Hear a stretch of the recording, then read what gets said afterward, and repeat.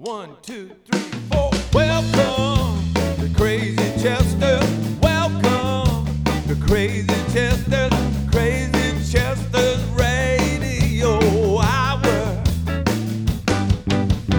Welcome to Crazy Chester. Welcome to Crazy Chester. Crazy Chester's Radio Hour. Yeah, Crazy Chester's Radio Hour. Crazy Chester's Radio Hour.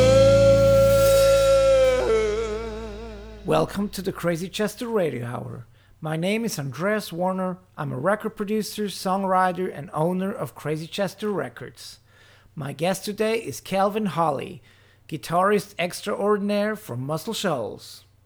Kelvin is a member of the Decoys, the Amazing Rhythm Aces, and Fathers and Sons, and he was also a member of Little Richard's band and Pegi Young and the Survivors. Pegi Young sadly passed away between us recording this interview and today. Kelvin also recorded with Gregg Allman, Bobby Blue Bland, Candi Staton, Paul Thorn, Bettye LaVette, Bonnie Bramlett, Jimmy Hall, just to name a few.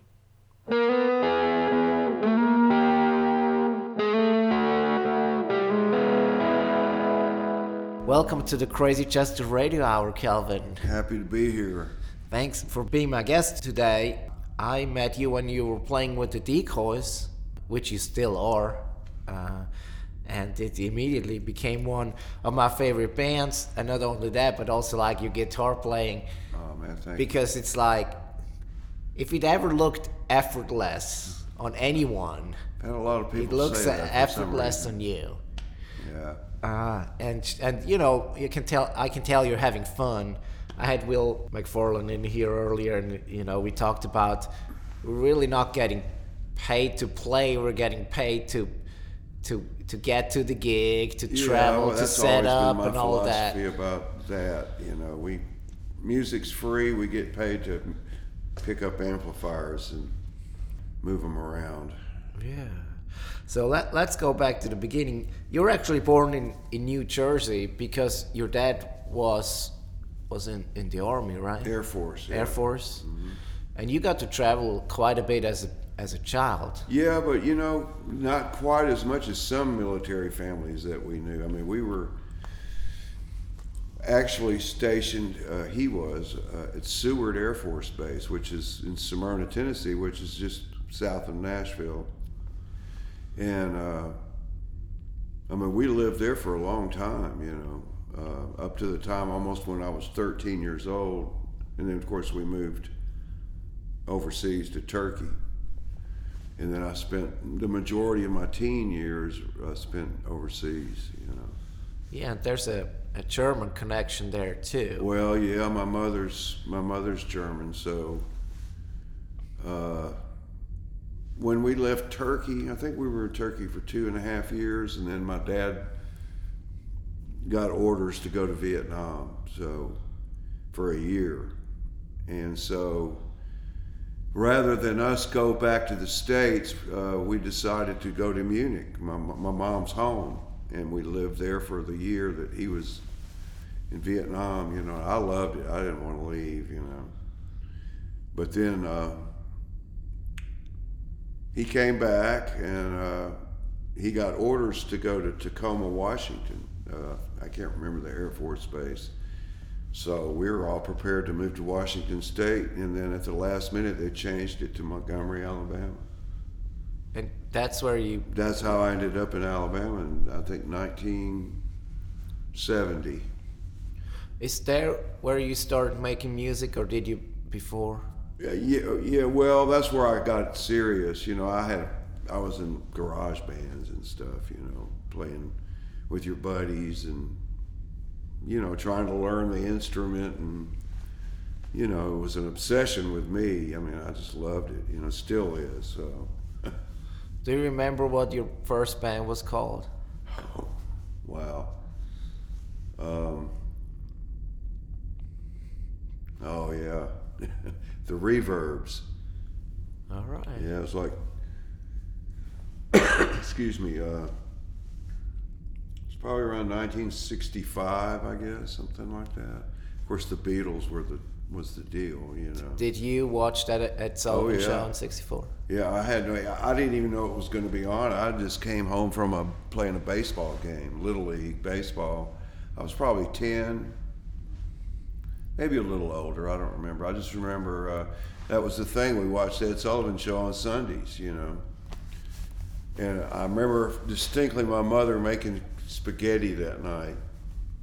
And I made a bowl of spaghetti, and I just sat down in front of the TV, and Ed Sullivan came on, the Beatles came on, and my jaw just went in the spaghetti, and I was just like, wow. You know, it was the first time I'd seen like a band of guys playing their own music. You know, it was just mind altering for me. You know, I woke up the next morning and I said, wow, you know, this is what I want to do for the rest of my life, you know. And the next day at school, everybody and their brother were starting bands, you know. Yeah, all across the country too. Yeah. I think a lot of it too had to do with the girls screaming. You know, you're at that age, you know, you start getting interested in the opposite sex, you know.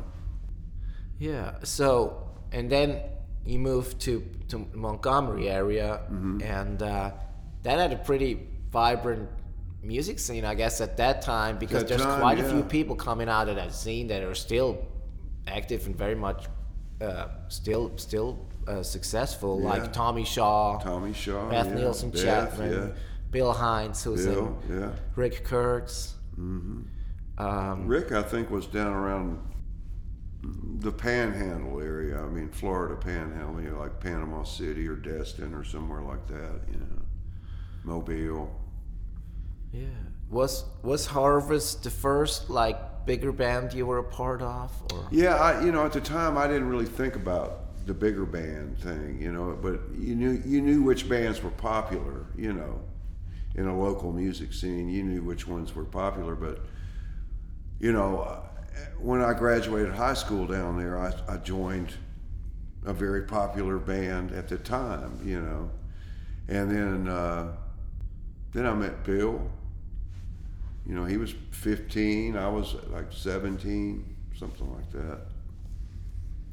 And then we started hanging out and playing together, you know, but eventually, you know, I got asked to come play with Harvest, you know, because Tommy Shaw had left. What happened was Tommy Shaw left to go play with Styx. This was probably around 75 or 6, you know. And so when he left, they got Beth. You know, Beth was pretty young too. She was like 18 when she started playing with them. And then I think the reason they got her because she was a good vocalist and she could do Joni Mitchell like Joni. You know, I mean, it was like really good. And then at some point they decided they wanted an electric guitar player, so I got that job. You know. Did you ever go to a recording studio with that band? Well, oddly enough, I mean, we played a bowling alley lounge down there for as long as I was with them. I mean, it was like a staple. It was packed every night, you know. And wasn't a big place or not, but out of the blue one night, Robert Byrne came in. And he came up to us like on a break, and we started talking. He said he lived up here, and he was a songwriter and all this and that and the other. And then he came back up here and told Tommy Brassfield about us, which Tommy was a staple around this part, you know, for years. And so Robert brought Tommy down there, and he heard us. Then he came back up here and told Terry Woodford and Clayton Ivey they had Wishbone. So I think Terry may have come down there the next time. Anyway, long story short, we ended up coming up to here to record at Wishbone, you know. And they signed us to like a production deal, and we cut maybe 7 or 8 songs, you know. And that was another mind-altering experience for me because it was kind of really the first time I'd been into like a legit recording studio, you know, with incredible musicians, I thought, at the time. So, did any of that ever get released? No, I mean, they tried to get deals and stuff, you know.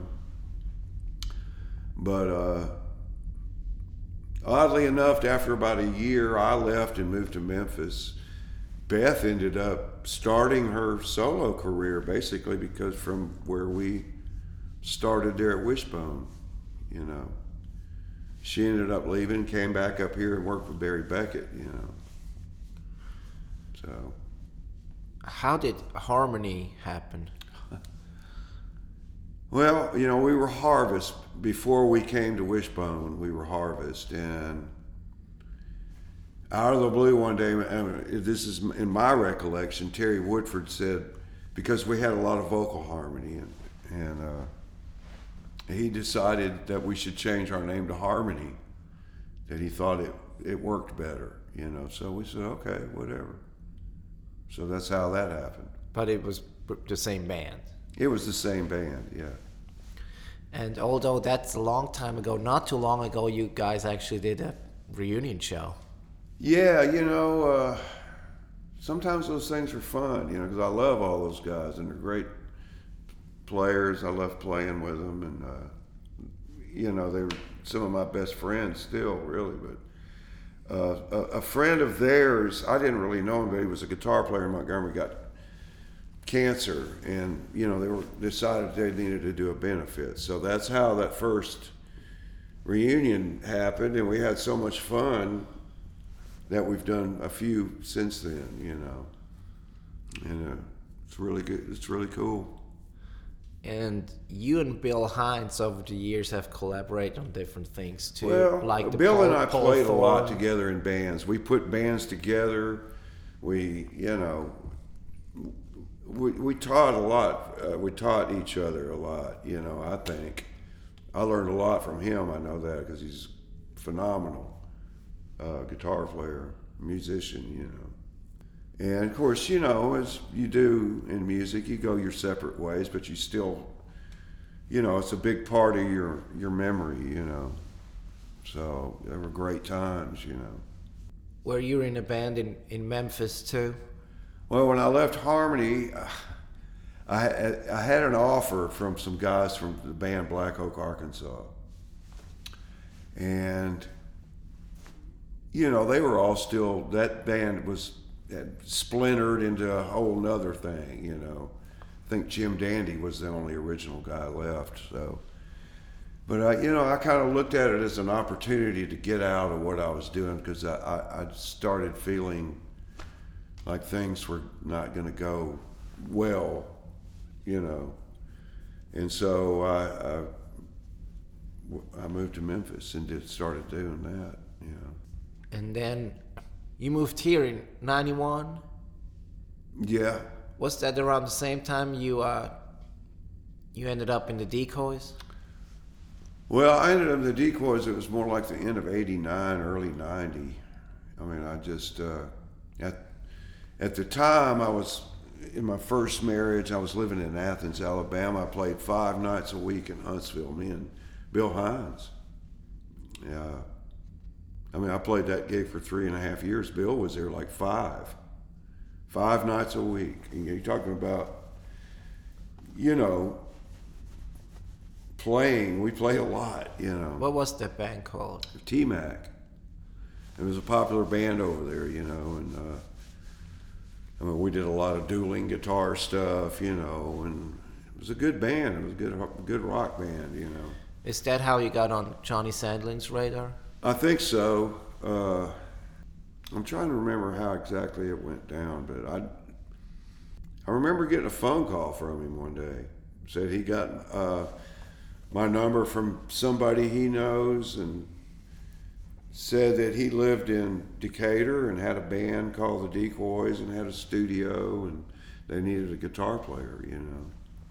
Would I be willing to come audition? I went, sure, you know. And so that led to another life-changing experience, was hooking up with those guys, you know. Yeah, that's, been going on ever since, pretty Yeah, much. I mean, it's been going on ever since. I mean, who would have ever thought? I mean, how many bands stay together almost 30 years, And, I mean, chances are, had their health, turned for the worse, we'd still be doing it, I mean, we still are, but anytime somebody passes away, it's never the same, Especially with Scott being, the lead singer, and kind of the main guy there in many ways. Exactly. I mean, he and I were the original part of that original deal, Was that when you went to that audition? Is that when you met Scott for the first time? Of course, I was a huge Capricorn Records guy, fan, all through the 70s, well, ever since they started, Of course, I knew who they were. I had no idea Johnny lived in Decatur. All I knew of Johnny was the work he did and seeing his name on the records, So when he called, I was like, wow, this is great. So, but yeah, musically and everything changed for me when I started playing with that band. That's where I found my voice as a guitar player, Yeah, was the Scott Boyer and the Decoys, All My Friends album, the first recorded document that came out of that? No, there's some other stuff, but it never really came out. We did Johnny had this idea to give us like an alias. Well, I got this right here. Scalded Dog. Call off to this the dog. day, that's one of my favorites. Okay, I didn't know that was actually happened before. I think this so. other one. I mean, I could be wrong. But You'll have to look at the dates. I could be wrong, but that's one of my favorites. this is a cool. I don't even record, have a too. copy of that, by the way. Well, I'll make you I one. love it. That is a cool one, and it's kind of, I guess, was somewhat connected because Russell Smith had his own alter ego project. Yeah, Run C&W. Was that something? That's around the same time, I guess. Yeah, I mean, that's a little different. Those are all original songs for the most part, Russell and them were doing like bluegrass Motown, Yeah. which was great. I mean, I still listen to it. So It is great. it's great. Me and Roger Hawkins, we went to Belgium for a month. It was shortly after that record came out. We went to Belgium for a month to tour with Luke Walter over there, and we had to drive to Holland every day for rehearsals, and we'd put Run C&W on, That's what we just loved it. So, And then the Decoys would have, I guess, different type of residencies, but one that a lot of people here in town seem to remember is the one at Union Station. Mm-hmm. And you also recorded a live record that came out of cassette there. Yeah, we had a rent-a-truck, and we just threw some recording stuff in the back, and Johnny's engineer, Steve Lowry, little Steve Lowry, recorded us. Turned out great, Yeah. But yeah, Union Station it started out, Danny Lambert had a little pool hall was really what it was, over on 2nd Street. And somebody came up to us one night, would be interested in maybe coming on a Tuesday night and just play, But he didn't have like tables and chairs, it was all pool tables. So they put plywood on top of the tables and put chairs around it. And slowly but surely we started building up this thing, and so, yeah, it was great, man. And then you went to Fame to cut a studio record too. The shot from the Saddle album. Yeah. That was after Union Station. It was either after, or it could have been kind of towards the end of it. I can't really remember. Sometimes all the years I get confused on. And during that time, I guess you also started doing session work for Johnny Sandlin's projects. I guess mainly some Malaco stuff, I guess. Malaco. And, just to name a few: Bobby Bland, Jimmy Hall, Chuck Leavell, Bettye LaVette was a little bit later. Mm-hmm. Eddie Mitchell, I have heard a funny story there. Yeah, Tim Johnny Wilson. Halliday. Yeah. Bonnie Bramlett, Danny Brooks, Klaus Voormann, Paul Thorn, Tommy Totten, Candi Staton, Gregg Allman, the list goes on and on. I had Steve Trash here. You played with Steve Trash's records. Yeah. So, what is like for you the difference live versus studio? Like as far as you being comfortable, or maybe also kind of preparing. At heart, I love the recording process. It is different, I like playing live. I like the camaraderie with the musicians playing in the moment. Yeah. But I get the same. Every gig's different. Live gig's different. Every studio gig's different. Sometimes you feel really good about what you did. Sometimes you don't. The important thing is you can't force it. So you either suck one day or you don't. It's just life. So, but I've never aspired to be a studio musician. And a lot of my best friends are studio musicians. It just never appealed to me. I always looked at it, if somebody likes the way I play and they think I'd be a good fit for the record, shoot, yeah, I'm on my all in, Yeah. But I do like getting a call because you never know who you're playing with a lot of times, and the creative process of putting a finished product together right there on the fly. It's pretty cool. So, yeah. You also joined the Amazing Rhythm Aces. How did that come about? Well, you just the right place at the right time kind of thing. It's just fate. It's a lot about who you're hanging out with, and in this case, Butch McDade was our drummer. He was the original drummer in the Rhythm Aces, and he was playing drums with the Decoys. He ended up moving to Huntsville, and we met, and at the time, Roger, I think, Hawkins wasn't able to play anymore. Because at one time we had Roger and David was our rhythm section, But so Butch was playing with us, and then Russell Smith, who I didn't know at the time,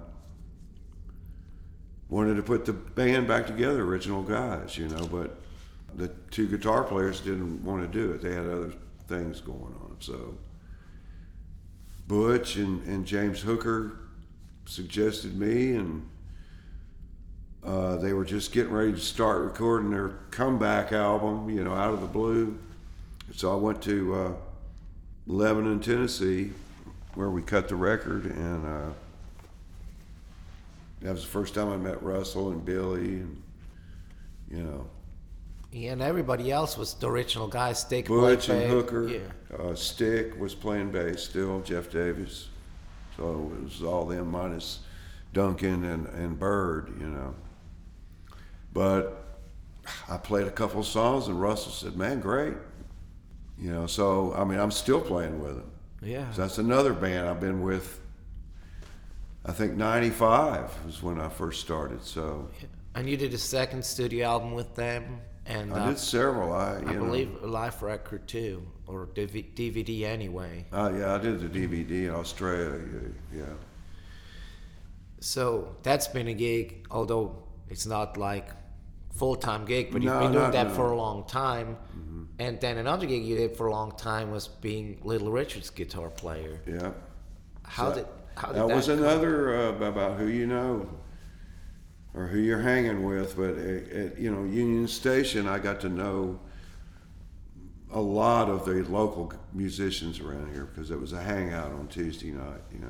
I'd get a lot of them to come up and jam, but I met Travis and Wayne Chaney and Chalmers and Guy Higginbotham.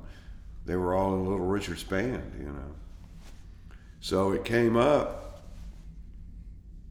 where Richard wanted two guitar players, And I think it came down to Travis or Wayne or saying, "Well, we know a guy."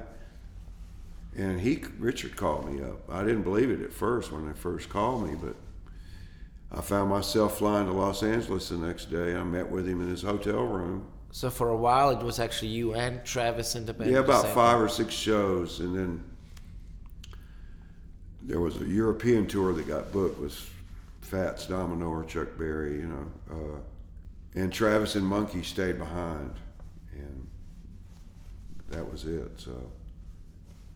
And you've done that till almost 20 years. Yeah. I was with Richard. I was thinking, and I may have told you this in the past, but I played Percy Sledge's last show ever and Little Richard's last show ever. Everybody has a beginning and an ending. I just happened to end up at the very end with them. Yeah. So it was an honor and an education to travel everywhere with Richard. And you did, was it the Tonight Show with him and Chuck Berry? Yeah, it was the first time Richard and Chuck Berry had ever appeared together live on a TV show. That's a pretty good gig right there. It was a trip, man. It was. Those two together are fire and water. I bet. Now, more recently, you also joined Pegi Young's band, which at that time was married to Neil Young. Right. And was Spooner Oldham the one that made the connection because he... Well, he was actually Spooner's wife, but even though, Spooner and I have been friends for a long, long time, but I knew that he had told me he'd been playing in Pegi Young's band. I didn't know that much about her other than she was Neil's wife, So anyway, apparently they were rehearsing a tour, and the guitar player at the time, just decided he couldn't do it, and they needed a guitar player like soon. They were all kind of freaking out. Well, who are we going to get? And anyway, Spooner called Karen to tell her what was going on, and she just said, well, what about Kelvin? And Spooner yeah. So Karen called me up, and I was at home, and she said, what are you doing? And I said, well, I'm laying on the couch. This is like 4 o'clock in the afternoon, She said, well, can you get on a plane? I said, yeah. What's going on? And she told me. And anyway, they wanted me to fly out there that night, and so I got it out for the next morning, but I flew out to Neil and Peggy's ranch, and got the gig, So. Yeah, and more recently, Shauna Tucker, another... our bass player, Rick Rosas, Rick the bass player, played with Neil and Joe Walsh for years, amongst others, but he passed away. But I'd remember Peggy mentioning one night, well, I wish we could find a girl bass player, and me and Spooner just kind of looked at each other and went, Shauna Lee Tucker, So I got a hold of her, and but see, in band circles and musician circles, it's always somebody, and that's how you get a lot of gigs, is by knowing somebody, So very rarely does it happen where somebody doesn't recommend you for a job or something because they know that you would be a fit, maybe, or something, So.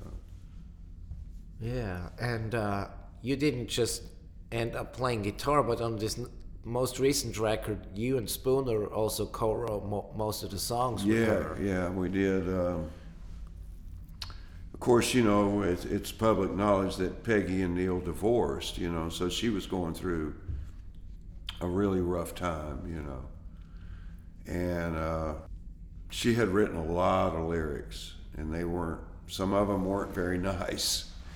And anyway, we had done a series of gigs, and we ended up playing some big festival out in California. And I'll be danged if I can remember which one it was called.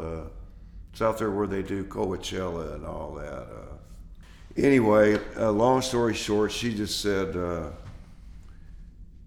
asked me and Spooner if we would hang there for a few days, at the hotel. and sort through some of her lyrics. Maybe we could come up with some music. So she came down to my room, her and Spooner, and man, she laid all the lyrics out on the bed, and I'd pick up a stack, and I mean, we wrote a lot of songs in like 2 or 3 days, you know, which a lot of them ended up on the record. So yeah, that's how that happened. So more recently, you and Will McFarlane been joining forces and do the Fathers and Sons. Yeah, you know, I've always enjoyed playing in a band with a guitar player that's better than me. Well, he would probably say the same thing. Well, I don't know. It's a mutual admiration, I'm sure. But you know, Will and I, we've known each other a while, but it was always we were on a gig together, like the Hall of Fame shows, or we were on a session together. And one day we were talking, and we were saying, you know, we ought to put together a band just for fun, and maybe try to get a gig, and so we did, and so that's what we're doing. I mean, you know, like tonight, you know, we play every Tuesday at Flobama, downtown Florence, and it's a ball. You know, we have a great time. Yeah, you even ended up cutting a Christmas record. We did. Jamie, Will's son, Jamie McFarlane, had that idea floating around for a couple months, and finally everything came together and said, okay, let's do it, you know. And I think it turned out great. You know, it sounds like us in a lot of ways. Of course, we had access to a really nice studio, the Nut House. So. Yeah. Another record that you're a big part of that I love is Donnie Fritz' One Foot in the Groove album. Yeah. That was pretty much the Decoys backing up Donnie at Dan Penn's studio. Dan's, yeah. How was it making that record? Well, my remembrance of it was great. You know, I was just laid back and just went in there and played the songs. We knew the songs for the most part, you know, and we just went in there and cut it, you know. And Dan was great. It was cool hanging with him and watching him do his thing. I loved how he had at that time, he probably still does, but he had he was going through this speaker phase, you know, but he had like 7 or 8 different pairs of speakers hooked up at any given time. So he was always, you know, listening to different speakers. He had a cool place. Yeah, and then a few years after that, you and Donnie went over to Japan for a tour too. Mm-hmm. Yeah, we did. And you mentioned earlier that, you know, the Decoys backed up Percy Sledge. You've done shows with Eddie Floyd or Candi Staton. Well, you know, with the Decoys, I was the first one that moved here, okay? Everybody else was still kind of living in the Decatur area, you know. I moved here, and then we started playing at Union Station, and then Scott moved over here, then NC moved over here. So we kind of came apart, the band did, kind of came a part of this local scene. So then it got to a point where we'd get a call, you know, so-and-so's coming to town, can you back them up? And we're like, yeah, you know. And so we did. So I came up with the thing, like, we've kind of become like the house band, you know, because we kept backing up all these people that came through, you know, like Percy or Eddie or whoever, you know. So, yeah, we backed them up a lot. Yeah. So earlier we talked a little bit about Scott Boyer, but I feel like we need to talk about him just a little bit more because the two of you were like brothers, really. He was. We became fast friends. You know, he was your best man. The best man at my wedding, and you know, we shared a lot of memories and a lot of music. You know, we went to USO tour together for 7 weeks in the Mediterranean, and you can really get to know somebody good. Yeah, there's some good stories from that tour. We've got there's great stories, man. I mean, you know, in life when you get old, it's what you're left with is your memories, you know, and hopefully they turn out to be good ones, you know. And I have nothing but good memories, you know. And I miss him every day, and you know, I mean, we've all lost people we loved, you know. So, but they stay a part of you. Yeah. You know? And early last year, I've been trying to do that for a while. I wanted to get the Decoys to make another record. Right. And you sure did, man. You put it together. So ended up that it was pretty much the last strong performance in Scott's life. Yeah, you know, we wanted to do it. I mean, we talked about it for years, you know, because I mean, really, in essence, the only record we did was that one we did at Fame, you know, and which is a tragedy because there were so many great songwriters and players, and we just never got to it. So you were instrumental in making that happen, and I know Scott wanted it too, you know. So, you know, I'd have done anything he wanted me to, you know. So yeah, and I just remember it kind of, you know, and that's just looking back, but it just kind of, I guess it was good kind of night. meant We to, had a good night. It was a good night, and it's just like, you know, the fact that we were able actually to do it before Scott, you know, died or really got sick. I'm just so glad that we now have to, you know, that document. Yeah, absolutely. That's a beautiful thing about music, man. It's a documentation of somebody's life, you know, whether they're still here or not, you know. So something that will always remain. Yeah, absolutely. One thing I just briefly would like to talk about too, because it resulted in a few pretty memorable musical events, and there was you collaborating with your wife Tanya, right? Who's mainly in the, you know, film world, but there were some crossovers, like you were involved with soundtracks. There's the When I Get to the Ocean, When I Find the Ocean, When I Find the Ocean soundtrack, which I always liked that a lot. Yeah. But then you guys also did a 9/11 type of tribute. Yeah, that was all record. Tanya's idea. I mean, after 9/11, I think it started that she had written some lyrics, you know, because everybody was pretty tore up about that when it happened. You know, it was a pretty big deal. But she had come up with the lyrics and showed them to me one morning. We just sat down and we came up with the song, you know, and then we all got excited about it. And then she said, you know, we should cut a record and tribute to the memory of the firefighters of 9/11, and maybe try to do a charity kind of thing, you know, and sell them, and which was a great idea. But we ended up doing a whole double CD, you know, and she included everybody, the whole. I mean, there was like unbelievable amounts of musicians involved. And there's this one track where like all the Muscle Shoals guitar players are. Yeah, that was. We almost divorced over that one, but she had this vision of all these guitar players playing a melody or something, and I didn't want to do it. I said, no, I don't want to do it, you know. And the day that she had scheduled all of the guitar players to come down here and record the song, I had nothing written. The very day. That morning she came down, we have a little studio in her house. She came down and she hummed two notes to me. She goes, I hear ding, ding, ding.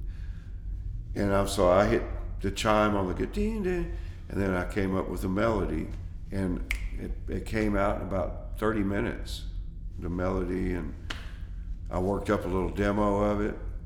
We went to Shoals Theater and recorded it. You know, it was a trip.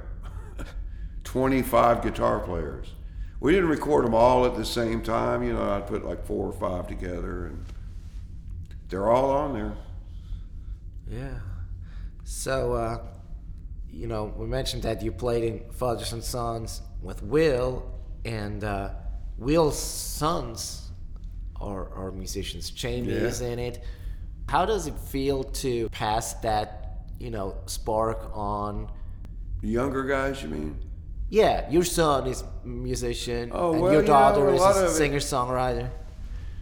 You talking about the age difference? No, I'm just talking about, it's like, it must feel good to actually kind of be able to pass that on to your kids. Oh, I see what you're saying. The thing about, I have 3 kids, a son and 2 daughters, and they knew what I did and they knew what their mother did. We never forced it on them. It was never, if anything, I was like, don't become a musician, don't try to do it, for a living, basically the same thing my parents used to tell me. Well, learn how to do something else, and then you can go play your guitar, So, but they're all artists in their own right, Kyle is a drummer in Atlanta, has his own band, and Lily's an actress, and Abby plays guitars and writes songs and sings, but they do it all on their own, But you every now and then play with her. Yeah, I played a few gigs with her. She'll go, Dad, you need to learn this new Miranda Lambert song. But yeah, I've backed her up on the guitar. She's still learning the guitar, but she does pretty good. But yeah, I've played a few local gigs with her. Yeah. So besides that, what do you got coming up? Just more of the same, really. Gigs and sessions, man. So if looking back on sessions, and you've done so many over the years, are there any ones that stick out more than others? Like, this. Well, yeah, there's definitely a few that you'll be like, it's. When you're young and you're learning about music and you're listening to music, and you kind of figure out who your heroes are pretty early on, and for me to actually have played with a lot of my heroes is amazing to me, so it's been a great road, I've basically achieved what I wanted to do, was play music and see the world, Of course, it's nice to make money, and sometimes you do, sometimes you don't. But the passion's still there, I still want to do it. So, yeah, you get fed up with it sometimes, but you get over it. I think when you get older, you get more accepting of things, you know what I mean? So, yeah. Accept it, put it behind you, and move on, So early on you mentioned the Beatles' impact when you saw them on Ed Sullivan, and although I don't think you got a chance to play with Beatles, you got the chance to play in the studio with Klaus Foreman, who was one of their main collaborators and played a lot on the Yes, yeah, John Lennon he was albums. another name that I didn't know that much about him. I knew he was an artist. I knew he played bass with John Lennon's Ono band and Manfred Mann, and but I knew that he knew the Beatles from very early on, the Hamburg days, and it just happened out of the blue. Our friend Don Nix in Memphis was friends with him. He met him in the 70s when Don was hanging out with George Harrison, and he called me and David Hood up one day and said that Klaus was going to do a solo record. He was going to come around to all these different studios around the world with all of his friends and cut a track or two, So me and David got hired to go to Memphis at Ardent and play on a couple things for Klaus's record, and which is cool because the cover of the record he's got all of the people that played on it drawn out with our cutout in it or something. But I got Paul McCartney's like right over my shoulder, you know, and I'm like, wow, this is cool, you know. So to go from watching him on Ed Sullivan Show to being on the same record, you know. Yeah. So as far as bucket list, you probably got most of those crossed off. Well, yeah, I mean, and Klaus was such a gentleman and such a nice guy that, you know, he was more than happy to answer any questions we had about the Beatles or anything. I remember one morning when we were getting there, I walked in the studio and there was a box, big box on top of the grand piano, and nobody was around, so I just kind of pulled the lid up and I noticed there was a lot of artwork in there, you know. And so he saw me looking at it, and so he came in. He said, yeah, you can have whatever you want out of there. And so I started pulling out, and David came in, and so he gave us some of his artwork, you know, which is really cool, man. Yeah, that's iconic stuff. I mean, it's all signed and numbered stuff, you know. It means a lot to me, you know. It's pretty cool. Have some of his original stuff. Yeah. So tonight you're gonna be playing with Fathers and Sons, Will and all of them, and I guess towards the end of the Decoys, when Scott couldn't handle as much of the vocal duties as he used to, you started to, you always sang a few songs, but you kind of started increasing that, and you're singing some too with Fathers and Sons. Yeah, but, I never considered myself a singer, and I am rather uncomfortable to sing. It's not, sometimes it comes to me naturally and sometimes it doesn't, and it has to be a certain kind of song in order for me to sing it, and I've never been good about remembering lyrics, especially that many, whereas for Will, it just seems effortlessly, but he's been doing that a lot longer than I have. I've been in a band where I was not the singer. I've been in bands where I sang a lot, but the past 30 years I haven't, so you tend to get lazy about it, I guess is the word, about not singing. And I have a lot of people say, man, you need to sing more, and I'm going, well, maybe, maybe not, I don't know. So. Yeah, well, it's also like if you're so much known as the guitar player, that's, what people usually hire you for. Yeah, I guess, I just do what I can do, if somebody wants me to try to sing a song, I'll be happy to. And if it turns out great or good, then, I know pretty quick whether I can sing a song or not, So. Yeah, so I say thank you very much for spending this past hour with me. And the reason why I'm laughing is because whenever I think of you, you do this on the guitar. Yeah. Thank you and I'm like, that's so Kelvin to me. Yeah.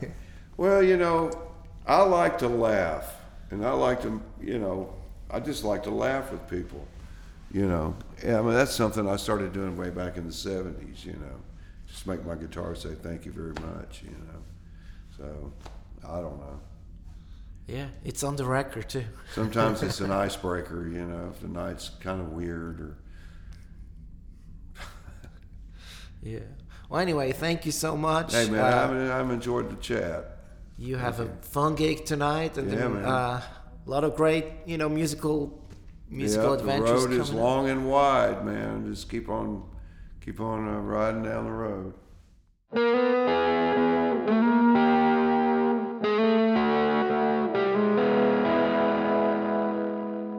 This was the 45th episode of the Crazy Chester Radio Hour. If you enjoyed today's episode, please make sure to check out some of our earlier episodes with some other great musicians and music-minded people. And subscribe to the Crazy Chester Radio Hour podcast on iTunes, or check it out on SoundCloud, YouTube, TuneIn, or Stitcher. We taped today's episode at the Florence-Lauderdale Tourism Visitor Center in Florence, Alabama, part of the Muscle Shoals area. That's it for today. See you next week.